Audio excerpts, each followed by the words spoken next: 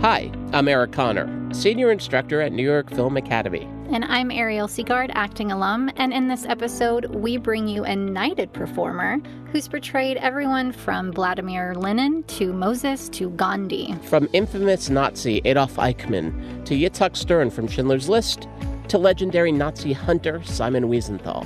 From a chess master to gangster to cinema visionary Georges Méliès, the Oscar-winning Sir Ben Kingsley. The camera, the lens, is allergic to acting. It flies off the lens like fried egg off Teflon.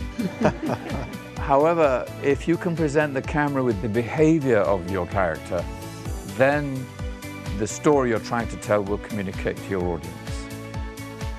I am the pale horse of death, and hell follows me, boy. 100,000 Englishmen simply cannot control 350 million Indians if those Indians refuse to cooperate. You have to have contempt for your opponents. You have to hate them. As far as the actual job's concerned, it's a piece of piss. A monkey could do it. That's what I thought of you. Happy endings only happen in the movies. If I'm trying to do something that people, yourself included, don't understand, and I'm not going to give up without a fight. And you'll never see me coming. He's also brought fictional characters to equally riveting life. The intense and intensely profane Don in Sexy Beast, or his Oscar-nominated turn as the tragic owner of the House of Sand and Fog. And he's now brought his steely intensity to TV as Pastor Byron Brown in Perpetual Grace. All of these amazing performances can be traced back to being a young boy who just wanted to be noticed. I had an absolute compulsion as a child and then as an adolescent. However motivated and whatever caused this obsession is debatable, but I'm sure you can draw your own conclusions when I tell you that my absolute desire was to be seen and heard. Clearly, there are some negative implications to what I just said, because the unheard child and the unseen child is, in a sense, unacknowledged and can't feel his or her own perimeters, space, feet on the ground, belonging. And it became clear to me that I was best at being seen and heard when I was perhaps impersonating the person who just left the room, or I was able to impersonate very accurately to my school colleagues in the classroom the teacher who just left the room. In other words, I found that because of the, to a certain extent, vacuums in myself, and this is either a good thing or a bad thing, nature abhors a vacuum, it will be filled, impersonation gave me great comfort in that I could, for a fleeting moment, acquire an identity and a voice, and by the accuracy of that impersonation, entertain and connect with people. And this became empowering to me, certainly as a schoolboy, and certainly as an adolescent. And then eventually, it was clear to me that I could in fact turn what one could call an itch, a wound, an urge to be seen and heard into a craft. But without the urge to connect, one isn't really an artist. You have to have, and it's very, very easy for me to say this, one has to be blessed with a sense of urgency. And sometimes a sense of urgency can come out of loss. A sense of urgency can come out of indignation. A sense of urgency can come out of some clumsy act in one's childhood. However buried that sense of urgency may become over your career, over your life, it is that sense of urgency that drives you, rather like the oyster who cannot build a pearl unless there is a grain of sand that's irritating it. So my grain of sand was to be seen and heard. The oyster, the pearl, I mean, is sitting here now. So unless you do feel that compulsion, that urgency, I don't think you'll find yourself propelled very far. But if you do feel that, then you'll have a wonderful career. Of course you'll have disappointments, but you'll have triumphs. The main thing is that you will be seen and heard. I think it's really cool how he put it. I don't think I've ever heard it that way before. Grain of sand, a pearl of being irritated to perfection, basically. I thought that was very beautiful. It's like when you're an artist like him, it's like an itch you got to scratch. And when you're a kid, you don't have the wherewithal, you don't have the skills yet or the channel to do it. And then he found it. And you don't even think of it that way. You just think, oh, I want to play. Oh, this is fun. Math is boring. Science is boring. But imitating my math teacher is not boring. And for him then to become an actor of his magnitude with his body of work, so much of it was about playing so many different roles so quickly, one after the other. And that's what put him on the road to doing 140 plus of these parts since then. And let's have him do 140 more. At least. Fortunately, I entered this beautiful craft when England was populated with repertory companies. The finest of them was, and thank heaven still is, the Royal Shakespeare Company. And when you're a member of that company, and I was on and off for about, 15 years, let me give you one particular week out of a season at the RSC, we call it. Bertolt Brecht's Baal, Iachimo in Cymbeline, Brutus in Julius Caesar. Those three roles, one played twice a week, 2 nights a week. So every 6-day week we worked. We did 3 different plays, so we alternated them. They're radically different, the characters. And eventually, very soon, in fact, as a matter of survival, you learnt you had to get off that horse and get on another one, and you know the horses are very different. It simply is practice, but unless you have that muscle practiced in you that can switch from one role to another, it's going to be very difficult after a 9-month grind, as you say, in one character. However, I think it's even more specific than that. I have learned through my work on stage and through my work in the great rehearsal room with giants like Peter Brook, Peter Hall, Trevor Nunn, Buzz Goodbody, these amazing people, John Barton, I learned that after each take on the film set, I let go. So it's not even after 9 months. I'm constantly letting go so that I can take the arrow out of my quiver, I can load it into my bow, and I can literally let go. And in the meantime, I'm refreshing myself, I'm thinking nothing, I'm thinking blank, but there are molecules lining up inside of me that are preparing for the next take. But I have learned, honestly, to let go. I do not stay in character between takes, and I do not stay in character when I go home. Therefore, even after a long shoot, I let go quite quickly. Physically, sometimes you don't realize how exhausted you are at the end of a marathon. So physically it takes time. But then again, if I had to go from film to film, as I do sometimes, I have an airplane flight between films sometimes, the adrenaline of the next challenge actually kicks in and your body responds. It is remarkable what the human body can do when those demands are made on it.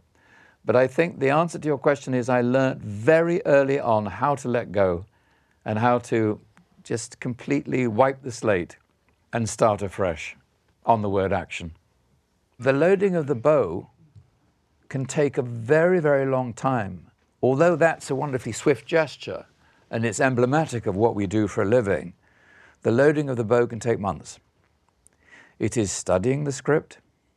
It is finding that connection, not necessarily empathy, but that connection or that urgency to inhabit that person and tell that story. And I suppose the first step towards the loading of the bow is, am I compelled to be this character or not? It's a very, very tough business. None of us want to be unemployed. We're given a role and we accept it sometimes out of starvation, not out of motivation. But if you are fortunate enough to be offered a role with which you can connect in as much as you can pour your energy into it, then I think the loading of the bow can be a very laborious process. But then the arrow flying through the air makes everything worth it, especially if it hits the target or gets very close. So I would say the loading of the bow is the appreciation of the other actors with you, how you learn to work as a group. Perhaps you can think of it this way. I remember, oh dear, it was so sad. I was working with somebody and the actor said to the director, "What do I do while he's talking?" And what should be happening, and indeed for the most part is that you're listening and poised to react as your character, and you're listening to how the other words and actions coming towards you can impact and mold and shape your response. That also is part of loading the arrow, is listening. Listening to the other. My dear chap, I've worked with some actors, and I think, you know what? If I tiptoed quietly backwards out of this scene, you'd carry on without me. You'd just carry on. This is not a duet, but it must be a duet, or a trio, or a great ensemble. It must be. So listening to the other is very much part of loading your bow. I love hearing someone who is so successful talk about listening to other people. Right, you would imagine Sir Ben Kingsley would be so kind of zoned in, so focused, so intense, like he's kind of into space, but that is the space. Space is everyone around you, and not being a solo archer, right? And knowing and paying attention to the other people on stage with you really helps inform you of your next move. And part of that, too, for me is, like, if ever there was an actor you might think was method, right, you would potentially make the assumption that Sir Ben Kingsley was that guy. He's always so tuned in. So good. But in fact, he said quite the opposite. This is something he cautions about, is the archer who's only worried about themselves. Right, where you can quietly tiptoe backwards and the other person might not be paying attention. Right, the danger of method. It's like, I'm so worried about my arrows in that one bullseye that I'm not even noticing all the other archers around me. There is a potential of being too invested in your performance at the expense of the whole. Part of his metaphor of archery is you got to know when to put the arrow in and when to let the arrow go and when to move on to the next arrow, so that you're not stuck in that, and you're also making sure you are connected with the other people in this show, in this play, because otherwise you're just out there alone. There is a danger that one can disappear so much into one's own solipsistic bubble that it ceases to be collaborative, and it must be collaborative. If you're not reaching your fellow actor, you sure as hell aren't reaching the audience. You know, if it's not going that far, it's not going to travel. Look, let me be honest.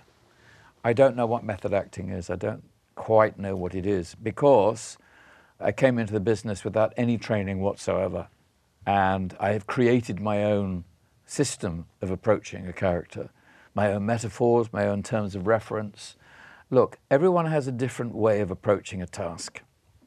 But I did say earlier that I consider myself a portrait artist. So let me give you a classic example, having just played Adolf Eichmann. My name is Adolf Eichmann. The architect of the final solution. My canvas was blank. I started to create his portrait with my brush and my paints, and I put my brush down, I washed the paint off my hands, and I went home. And the next morning, I picked up the brush.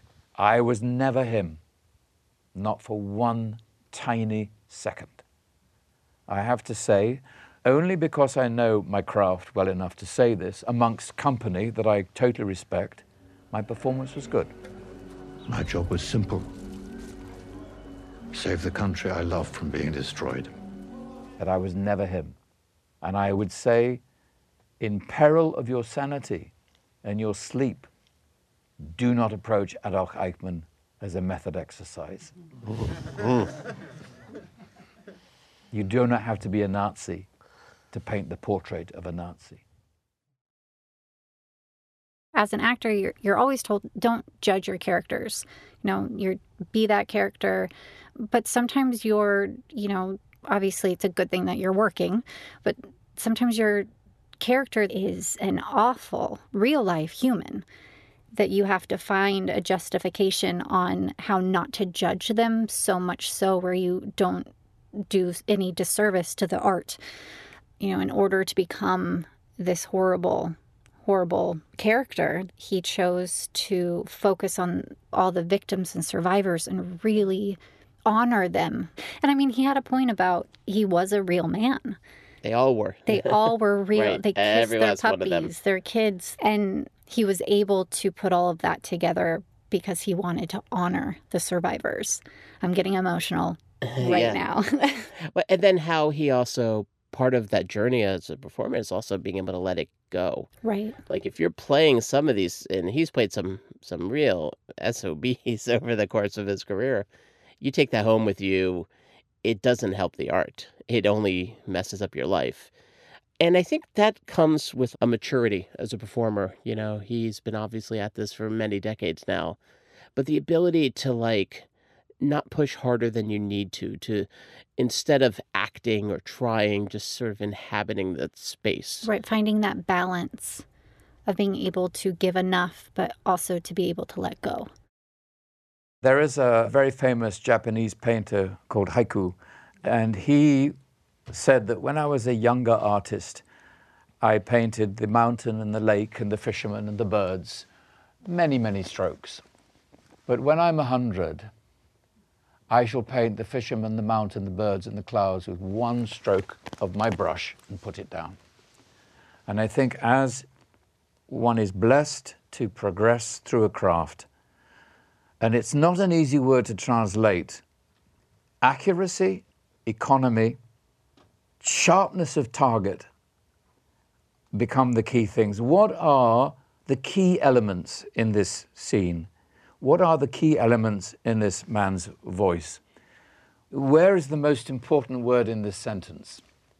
Simple as that. But of course, these wonderful challenges, as you so rightly put it, only emerge after you realize that when one was younger, one did an awful lot of acting.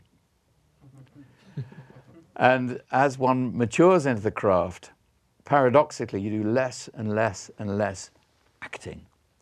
And you hopefully, especially for the camera, embark on a process of being. The camera, the lens, to my mind, is allergic to acting. It flies off the lens like fried egg off Teflon. Remember that phrase. However, if you can present the camera with behavior, the behavior of your character, then there is a very good chance that the story you're trying to tell will communicate to your audience. And you've unblocked it by over-translating him or her into your acting. But it really does take a lot of practice. And the challenge is to do less and less and less. It's funny, you wouldn't necessarily think doing less and less is a sign of improving as an artist. But in fact, it's like when you are first acting or directing or writing, doing any of this, the tendency is almost to try too hard. I know when I directed plays when I was a lot younger, like I'd come to rehearsal with like everything spelled out, beat it out, like you go there across left, da, da, da, da. And then after a while, I realized, well, these actors know what they're doing too. I got to sort of trust the process a little bit, knowing that I had a goal. Right. But realizing we're all kind of going together. Right. And every director, every actor, everyone in this business has their own way of going about doing things. And finding that zen, that trust, is ultimately when you know you have a good partnership. And when someone doesn't have that that same attitude, how it can be incredibly difficult, even for a Ben Kingsley. Another challenge, of course, is with whom you work. And are they listening to you or not? Are you being seen and heard by this director? Or is this director slapping an image onto you that they are insisting they see? I'm really fortunate sometimes in working with a director who appreciates my preparation and also appreciates that I'm allowing my character to behave rather than cluttering him with my acting. Therefore, Chris Conrad, our wonderful director, printed the first take every time, possibly the second, because he filmed the behavior of Pa. Take one, print it. I was astonished. Print it, move on, print it, move on, print it, move on.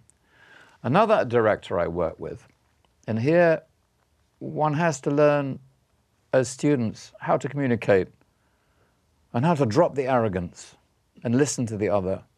I was working with a director and we were discussing takes. And to be honest, I am take one or take two. Honestly, I am. You know, I said quite casually, not arrogantly, to this director, who fortunately will be nameless today, I think I'm take 1 or 2, 7. That's what he said. Wow. Unbelievably rude, wow. clearly not watching or listening to what I was doing. 7. He thought that he'd appropriated a pattern of my behavior, tucked it into his little bag, and thought, Kingsley, 7. So what about 6? What about 5? Not watching? Does he want to prove a point? 7? Then he went on to say, now you did something on take 2 I really liked. We're about take 5 now.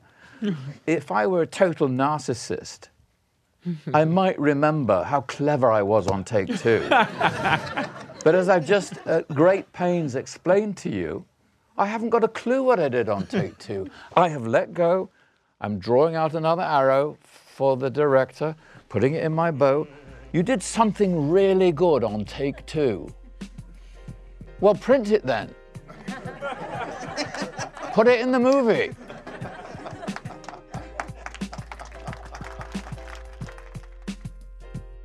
So if I ever have the amazing opportunity to cast Sir Ben Kingsley in anything I do, I will never ask him for a 7th take. And you all heard it, all right? We're going to hold you, we're holding you to that. I mean, if I'm doing my job, he's going to be doing his, and I should trust that. And I know he's going to give it to me first time, maybe second time, but definitely not 7. Yeah, I don't know how he would have worked with Stanley Kubrick. No. But that would have been an amazing film to see. Right. Stanley Kubrick famously would go 60, 70, 80 takes. But I think more times than not, when you have an actor of this caliber, if you're asking for that 7th take, it means maybe you didn't do the homework you needed to do. And you better do your homework when you have an actor like him, because he's going to come ready to rock. He's not intimidated by any challenge. That means you as a director can't be either. You have to be ready, because he knows what he needs to do. I have to be honest, I don't find acting challenging. I find other people challenging.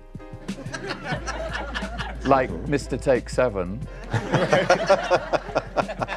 But if I'm left alone, metaphorically with my brushes and my canvas, I can paint a wonderful portrait and be tremendously happy and hopefully communicate that portrait accurately.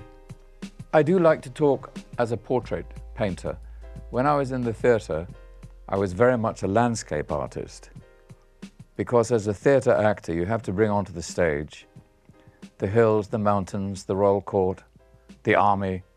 You know, Shakespeare's great soliloquies populate the stage with thousands of people, and there's a painted backcloth. You have to bring the whole world, the whole landscape of the story onto the stage with you. Whereas in film, thanks to the extraordinary capacity for the camera to capture nature, one can be a portrait artist. All you have to do is behave as the person you are portraying. I think my starting point has to be related to my work with the Royal Shakespeare Company. I'm afraid Shakespeare was my first writer. He's a very tough act to follow. And when you realize how empowering it is to decipher a marvelous line of Shakespeare's and communicate it over 400 years to an audience who gasp in astonishment at that mighty line, it's thrilling. It's thrilling. because the line, the writing is engineered and architectured to really penetrate the audience. And look how long it's lasted. It's extraordinary. And in a strange way, I grew to love Shakespeare as if he was my friend. It's very strange. There's a wonderful book by Howard Bloom called The Invention of the Human Being, and he credits Shakespeare with being one of the first people ever to dramatically describe and dramatize pure patterns of human behavior. A long time before Freud, a long time before Jung. Pure patterns of human behavior that can withstand, to this day, all the modern pressures of psychology and psychoanalysis. They're absolutely pure patterns of behavior. Iago, Othello, Desdemona, Rosalind, Jacques. So that feeling the magnificent gift he gave to his actors, and he was an actor, he wrote with actors, of giving them these beautiful lines, these beautiful ideas, this wonderful multi-layered language. He therefore empowered me, and it stayed in my DNA, and I have a hunger for that kind of language that expresses patterns of human behavior, purely. So it's very hard. It's very hard. Page 1, page 2, no. No, never going to get there. Never going to get there. That is a copy of a copy of a copy. That is very lazy writing. It may well be made, may well be watched. It won't move anybody an inch or an ounce. It's just a copy. But when I read something original, I know the tricks, I'm with him, I recognize him on the first page and stay with him until the curtain drops. Writing is my starting point. And I build a character from how the author has so brilliantly constructed the way he speaks, he thinks. What is the most important word in his line? What is the most important word in all his sentences? If it's good writing, you'll find it. Is it anger? Is it love? Is it loss? Is it envy? What's driving him? Ah, there it is. It's in the writing. It's in the writing. All the clues are there. If it's weak writing, literally, you don't have a clue. Not giving you one. He or she is not writing for his or her actors. They're saying, this will make a few bucks. Yeah, Shakespeare, but I mean, did he ever write a movie featuring a tornado and a shark? No. Anyway, Shakespeare is amazing. And yes, he's amazing. I admit it too. It's great to hear an artist at his caliber talk about how he respects the text so much. It was great to hear, especially as, a writer. It's like sometimes actors feel like it's their job to make the text better, Let me just rewrite this. Yeah, no, I don't think it needs to be those words. But here's an actor who could do that, and I'd be perfectly okay with it, but he has such appreciation when text is good. He respects the text. Right, it's like it gives him his starting point as a performer. He has such a love of text and the possibility of language, even though he was not actually formally trained or educated. Though he does have a lot of honorary degrees, including a very well-deserved one from this very school. I have an MA from this establishment, but I never went to school. Never. I never went to drama school. I never went to film school. I never went to university. I have an honorary MA from here, an honorary MA from Salford, a D.Lit from Sussex, and a D.Lit from Hull. All of that, for which I'm eternally grateful, comes from my experience of life, the grain of sand that I talked of earlier, around which we labored to build our pearl, to smooth things out and to glitter. So if I cannot recognize a decent pattern of human behavior in the writing, I'm afraid I can't do it. And I can never truly bring life to it. But once I have found that pattern of human behavior, the rhythm and timbre of, in my case, the man, and why he is what he is, the dialogue starts to go in. So perhaps I don't learn, I study. I study like an archaeologist, brushing away layers and layers and layers of dust and dirt until I find the bones. And when I find the bones, then I can assemble the man. But you're not going to find any bones if the writing's weak. So the writer and the actor have to meet halfway, sometimes as an expedient, but then again it is in addition to, or it complements what I've just said. I will record the script and listen to it as I fall asleep to familiarize myself with the music of the writing and of the character. Always try and work on good material. I know it's hard, but you must say no to bad material. The material that is, let us say, tone deaf. And you must work on material in which you personally can recognize a genuine pattern of human behavior. Ah, I know him. Or if I don't know him, I want to know him. And then the dialogue will go in so sufficiently and so confidently that when you are totally surprised by the fact that, yipes, there's another actor in this scene. I'd forgotten about that. I thought it was all about me. The other actor in the scene will throw lines at you and you'll respond from that perfect pattern of human behavior that you yourself have worked out. You can keep it secret. Sometimes, don't tell the director. Just say, I have a pattern of human behavior. I know this guy's pattern. Because you might tell the director and he might say, 7. He'll rob you, you know, or she. So it's a private process, but my starting point is let's hope you're blessed with good material. So if you do have a musical ear, it will help you enormously. Sexy Beast was written beautifully, so well that it reads like a Jacobean tragedy. Could have been written in the 1700s. You're the problem. You're the f***ing problem. You f***ing Dr. White, onking jamrag, arcing spunk bubble. I'm telling you, H, you keep looking at me, I'm going to put you in the f***ing ground, I promise you. And the patterns of human behavior, the characterizations are so specific and so individuated that I could discern from the page and then from inhabiting Don on set for maybe 1 or 2 days, I realized, regretfully, but also it gave me power to communicate him, he was a dreadfully abused child. And he would spend the rest of his life abusing others because he was unhealed. And as soon as I recognized that, and it became embedded in my performance and his pattern of human behavior, he poured out of me. When I find the bones, I can assemble the man. And he is really killing it with those metaphors. And for a writer, I think it's all the more important that you put enough in there that you give the actor something to expand upon. But if it's not there at all, the actors will have to make it up, and that might not be what you intended. Yeah, there'll be no bones. No bones. I mean, it's nice to be able to see the difference it makes when the writer really puts the work to really lay down the groundwork for the actor. Right, it's that happy marriage where writer meets actor. Oh, I like that. And thus, character.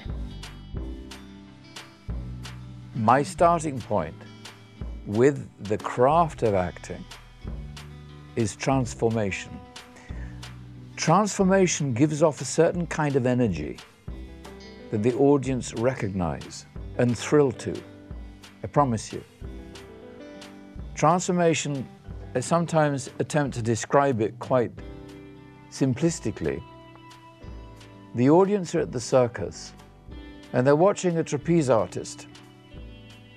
And she's swinging on one trapeze and there's another one impossibly far away from her. And she will swing, triple somersault in the air, and grasp the handle of the other trapeze. And then the audience start breathing again. Her holding on to one trapeze is her. Her transformation is a spinning in the air. That is utterly thrilling to the audience, who say to themselves, I didn't realize a human being could do this. I'm a human being. She's a human being. We can. We can do it. Even a part of me, my DNA, my molecules can do it. So, my dear, I would say retain your original self and thrill people by how much you can transform that original self, and then when you want to, go right back to it.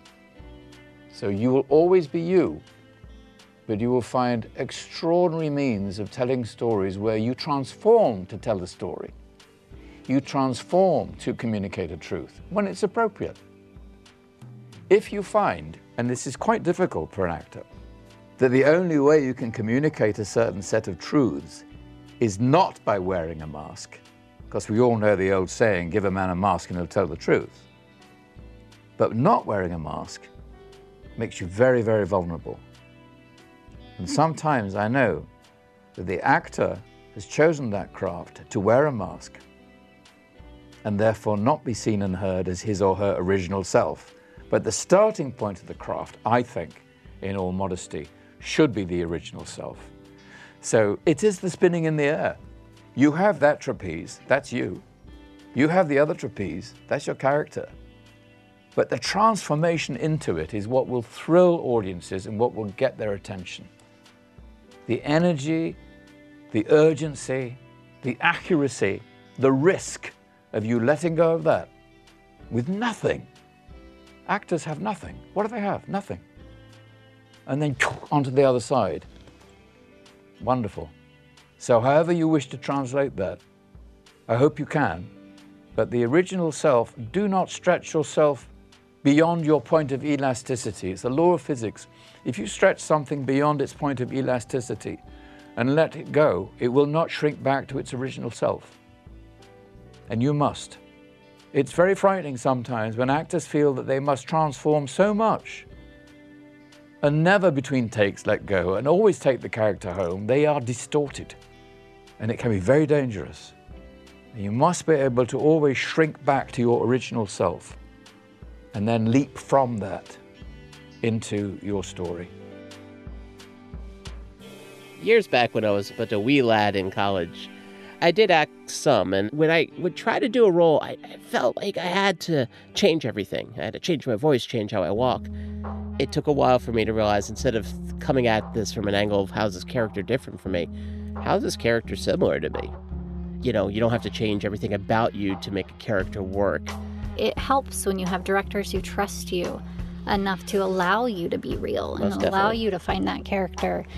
As an actor going in, you know, you've auditioned, you've done your homework, then you go to set and you feel like you have to prove yourself every single time.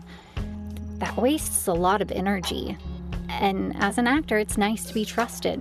And then you can truly find your character easier because now you're confident.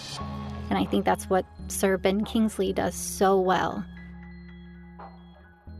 The greatest experience I've had with directors, and certainly the material you saw this afternoon is a prime example of this, is that once the director has cast you in the role confidently, you have that feeling, absolute appreciation of the fact that you have been given that role to portray to the best of your ability.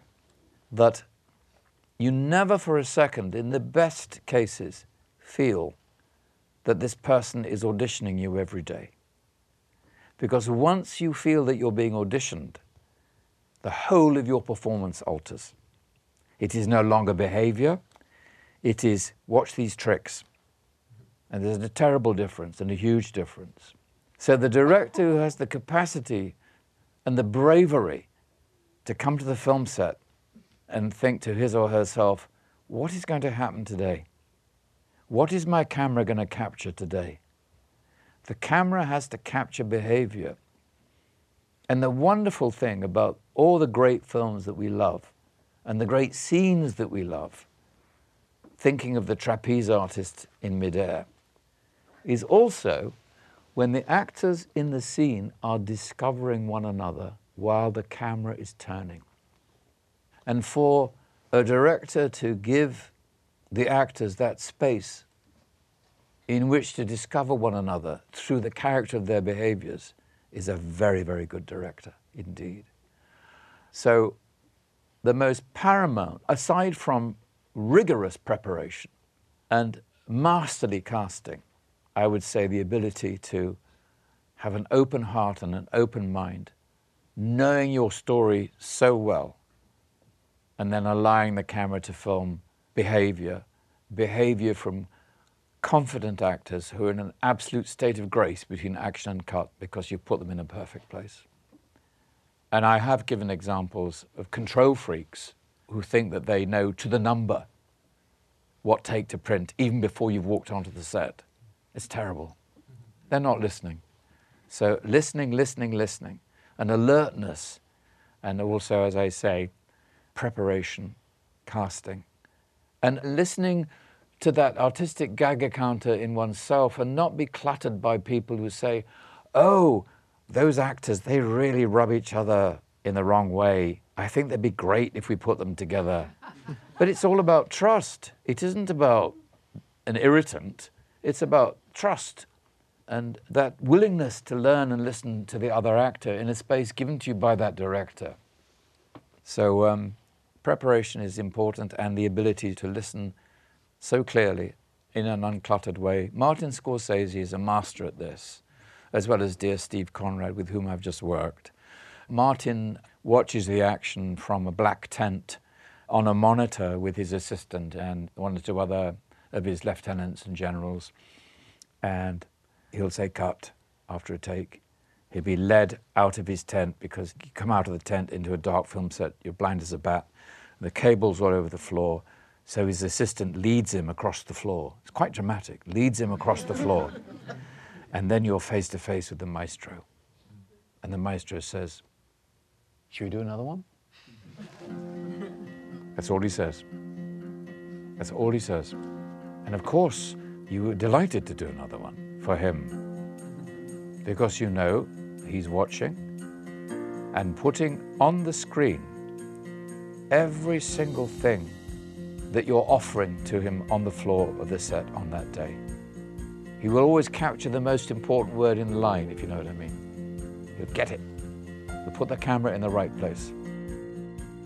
I really enjoyed listening to him talk about being on set and working with a great director, you know, one who doesn't make you feel like you're auditioning every day. He's worked with some of our greatest directors, you know, from Spielberg to Scorsese, and you can really see him come alive when you have the right collaboration, or a really great dance partner, if you want to do another metaphor. But also to use one of his metaphors, this idea of painting with one stroke of the brush. You know, that he's gotten to a point as a performer, he can do that. He doesn't need a lot of strokes to get it. When you're working on a lower budget film, an independent film, which he has done many times, you don't have the luxury of multiple takes. You don't have the luxury of a lot of money to throw at the screen, so you got to make every stroke count. You've got to be really precise with your storytelling. You want it to look like that was a choice. Yeah, no, we only needed the one take. To be taking your first steps when the purse is almost empty is a very privileged position, because it's going to force you to be absolutely essential.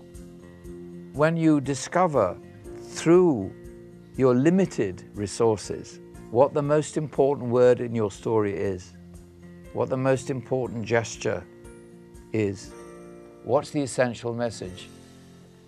If you've got a few dollars, you have to be accurate. And then if you learn how to do this with great accuracy, you'll never fall into the trap of throwing money at it. Because that won't work. It will not work. The only thing that will work is your commitment to that essential gesture of the character and the essential word at the heart of the story. Often, when I'm working on a complex character, and they usually are quite complex, I try and reduce the mandate into one tiny sentence that I can hold in my pocket and hold on to that mandate. And it becomes irrespective of the budget and the size of the film or one's responsibilities financially. I remember when I had the great privilege of playing Otto Frank, Anne Frank's father. Good people and bad people have one thing in common. They both make mistakes. Only good people can admit their mistakes and learn from them. I had this perfect image in my head, and I reduced it to one sentence. That Anne is at school, school is over, she's in the yard with her friends chatting. Her father arrives at the school gates. She looks at her dad, then she turns back to her friends, and she says to her friends, "See that man over there? That's my dad. That gesture, that's my dad. Pushed me through the film. He was not there for her. He couldn't be. He was separated from her by Adolf Eichmann. But early on in that film, I knew that the diamond in the center of that very, very big budget miniseries was, that's my dad. Hang on to that little diamond. And with that, we have gone from pearls to diamonds. An important element to starting out in this business is to connect with yourself and make sure you are taking care of your most important asset. Your car? No, you. Ah. I think that gaining strength through disappointment, which will inevitably come because of what we do, is perhaps the best we can do. Gain strength from the disappointment and learn physically and mentally how we cope with it. And certainly on the film set, I'm a hermit, quite antisocial. Partly because I love my own company, partly because I know that I need to conserve my energies and my strengths for the task in hand. The task in hand is Dame Maggie Smith. She's a wonderful, wonderful performer in Downton Abbey, as you all probably know. She said to a colleague of mine, "You can't be a star in the dressing room, dear." I mean, just before I came on with Dear Chris and had this conversation, I was pacing up and down by myself, all by myself in the room. I could have been entirely alone. I wanted to be. Find space where you must and can be your original self. There are many, many distractions, but always connect with your original self. Because I think the quest for the original, uninterrupted, untarnished, undistorted self is our greatest quest. And if we can find that, it's a wellspring of energy and joy, and it's wonderful to be with the original self. So take time for yourself. Try not to compromise. Be very careful of the company you keep, because there are amongst us those of us through either bitterness, disappointment, laziness, will rob you of your energy. And you'll leave the evening feeling, why do I feel so soiled? Why do I feel so compromised? We had fun, we had drinks, we laughed a lot. Why do I feel so weary? So be very careful of the company you keep and how much you spread yourself. We are creative people. We're blessed to lead creative lives. And it's alarming how much that clawing of other people's appetites can debilitate you. So aside from whatever wonderful classes you do, I have my own physical regime, I eat well. Aside from all that, take care of the original self, because basically that's all you have. That's a good note to end on, you know, guys. Take care of yourself. You can't do your best work or even good work if you're not taking care of you. And Sir Ben Kingsley at 75 looks like he's got another 140 performances in him, which I'm fine with. Me too, and I hope he does. You know, considering he did not get a formal acting education, he is so fabulous, and he's wonderful to listen to. He's got great advice. He's a great teacher, and our students really benefited from listening to him. And hopefully you guys did too. I feel like listening to him talk about his craft was like a bit of a master's education just by listening to him speak. We want to thank Sir Ben Kingsley for his talent, his art, and for speaking with our students. You can watch his new show, Perpetual Grace, on Epix. And thanks to all of you for listening. She is Ariel Seagard, and she is leaving us, going to Japan. I will have to say that anytime Ariel was in this booth, it was an episode that was so much fun to record, and really, hopefully for you guys, showed the excitement we both feel in talking about this. But mostly, it was just nice having a friend in the room. So, Aww. Ariel, thank you so much for doing this. And I don't know, we'll have to fly you back from Japan for every episode. We can afford that, right? We can afford that. That's on the ticket. We're starting Kickstarter right now for that to happen. So thank you one last time to the fabulous Ariel Seagard. Round of applause. We will be missing her very much. Oh, thank you so much. And I'm going to miss this. It's been a pleasure and an honor to be able to be a part of this. She's Ariel Seagard. And that's Eric Connor. And this episode was based on the Q&A moderated by Chris Devane. Chris, thank you again for bringing Sir Ben Kingsley to our school.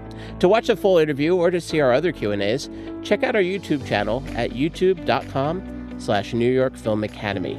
This episode was written by Eric Connor, edited and mixed by Christian Hayden.